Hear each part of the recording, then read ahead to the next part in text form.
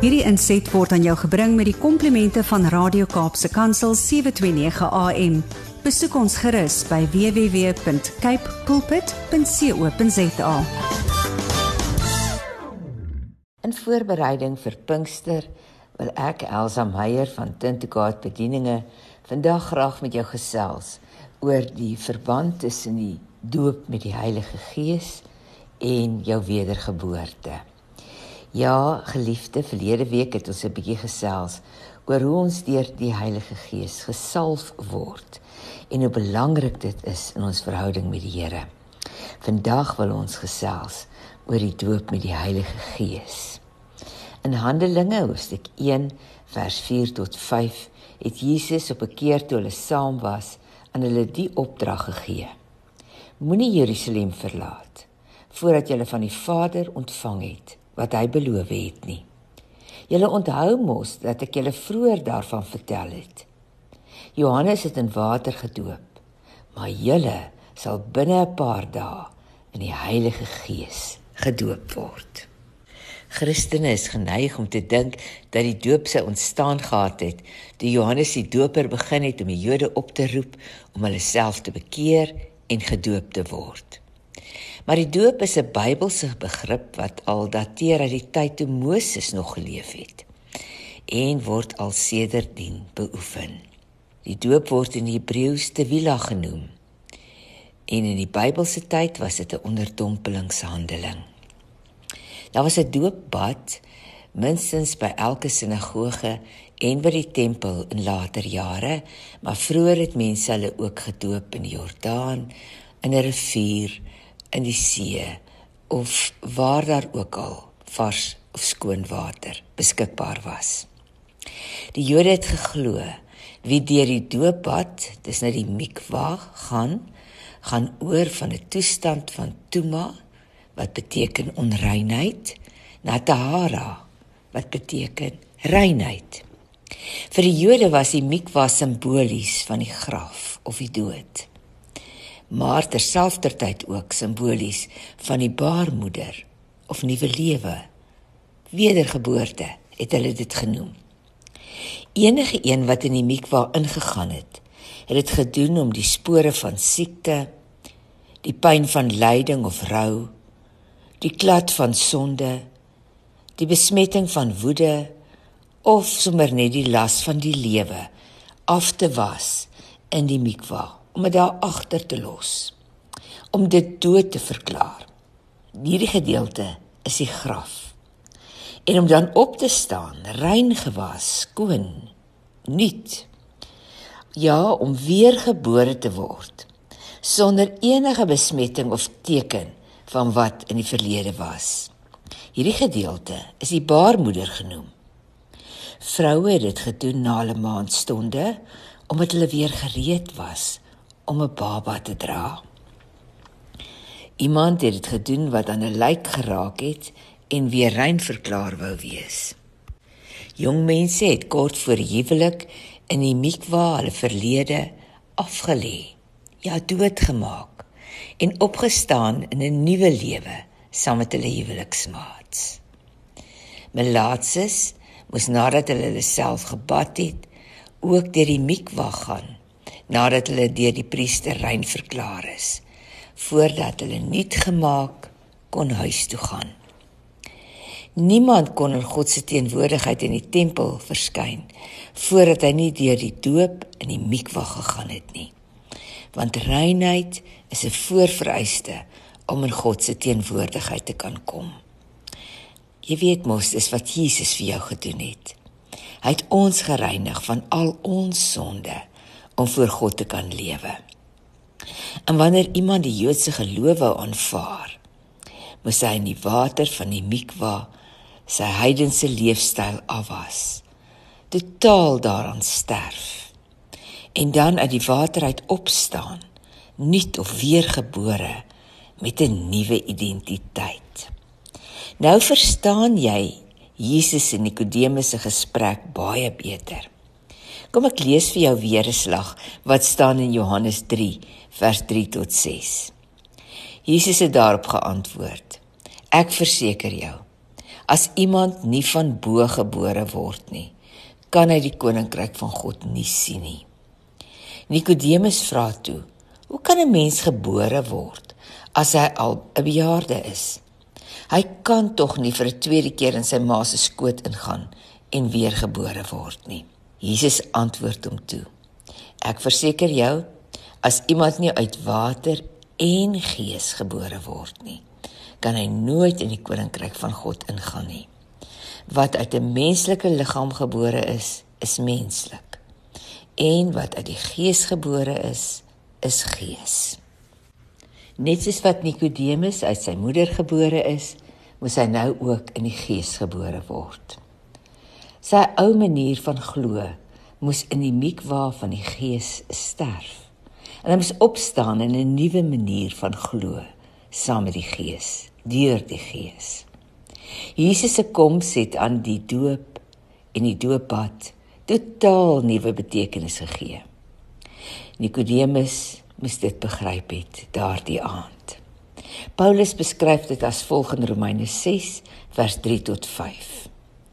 Wanneer hy vir die gelowiges vra, of het julle vergeet dat ons met ons doop een geword het met Christus Jesus en so saam met hom gesterf het? Deur die doop is ons saam met hom begrawe, as mense wat deel in sy dood. En nou kan ons, net soos Christus, wat deur 'n heerlike magstaat van die Vader opgewek is, ook 'n totaal nuwe lewe leef. Aangesien ons saam met hom een geword het in sy dood, sal ons ook saam met hom opgewek word tot 'n nuwe lewe. Die Jode is minstens eenmal 'n jaar opgeroep om hulle self te bekeer. Dit word Teshuvah genoem. Elke jaar tussen Rosh Hashanah en Yom Kippur word die Jode opgeroep om hulle self te bekeer.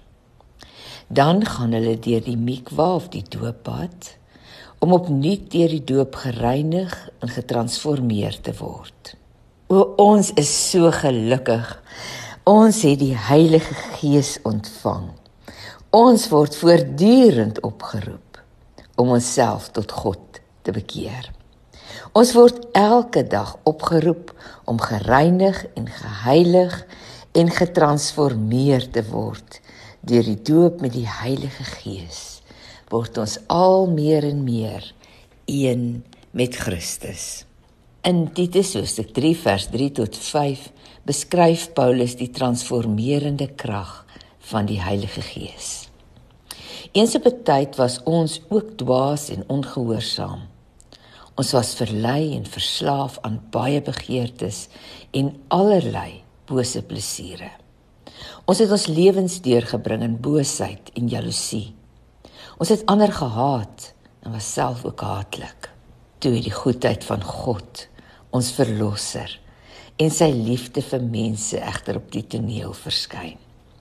Hy het ons verlos, nie op grond van wat ons gedoen het vir ons vryspraak nie, maar op grond van sy liefdevolle goedheid. Dit het hy vermag deur die reiniging, ek verwys hier na die doop, van die wedergeboorte en deur die Heilige Gees wat ons vernuwe. Ja, die wedergeboorte deur die Heilige Gees is 'n geestelike doop. Net soos wat ons die salwing deur die Gees van onsself moet toeëien, moet ons ook die doop met die Gees ons eie maak. Wat met ons gebeur is, deur die Heilige Gees word ons uit en uit in die Gees skoon gewas, rein gewas, elke oomblik, elke dag, wat ons om toelaat om ons gedrag te bepaal. En ons sterf hierdie dinge af, ons los dit agter ons hou ons nie langer daarmee besig nie. En ons staan op in 'n nuwe lewe, een met Christus. Dis 'n voortdurende, transformerende krag wat in ons werk. 'n voortdurende reiniging van ons foute en gebreke. En die water van die doopbad van die Gees is natuurlik die bloed van Jesus. In 1 Petrus hoofstuk 3 vers 21 verduidelik Petrus dat hierdie doop met die Gees is 'n geestelike gebeure. Hou in gedagte dat die doop nie 'n afwassing van die vuilheid van die liggaam is nie, maar 'n versoek tot God om 'n skoon gewete. Ja, natuurlik het gelowiges in die Nuwe Testament en baie gelowiges ook in ons tyd as bekeerlinge fisies gedoop geraak, om hierdie transformasie wat in die gees gebeur te vier. Miskien is jy 'n gereformeerde gelowige en gaan jy nie weer gedoop word na jou eerste doop nie.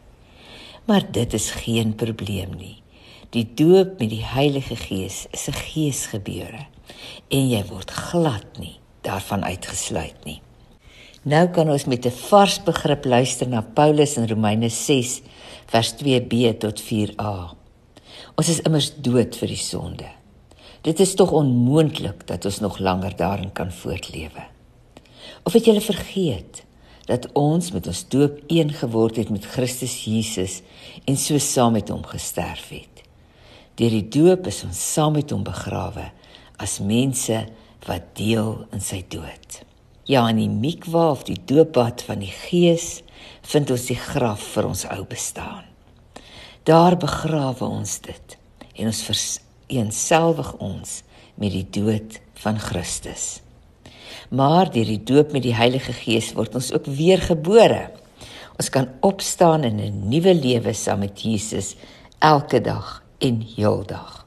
Romeine 6 vers 4b tot 5 en vers 11. En nou kan ons net soos Christus, wat deur 'n heerlike magstaat van die Vader opgewek is, ook 'n totaal nuwe lewe leef. Aangesien ons met hom een geword het in sy dood, sal ons ook saam met hom opgewek word tot 'n nuwe lewe. Julle moet dus ook verseker weet dat julle vir die sonde dood is en nou vir God lewe, deurdat julle een is met Christus.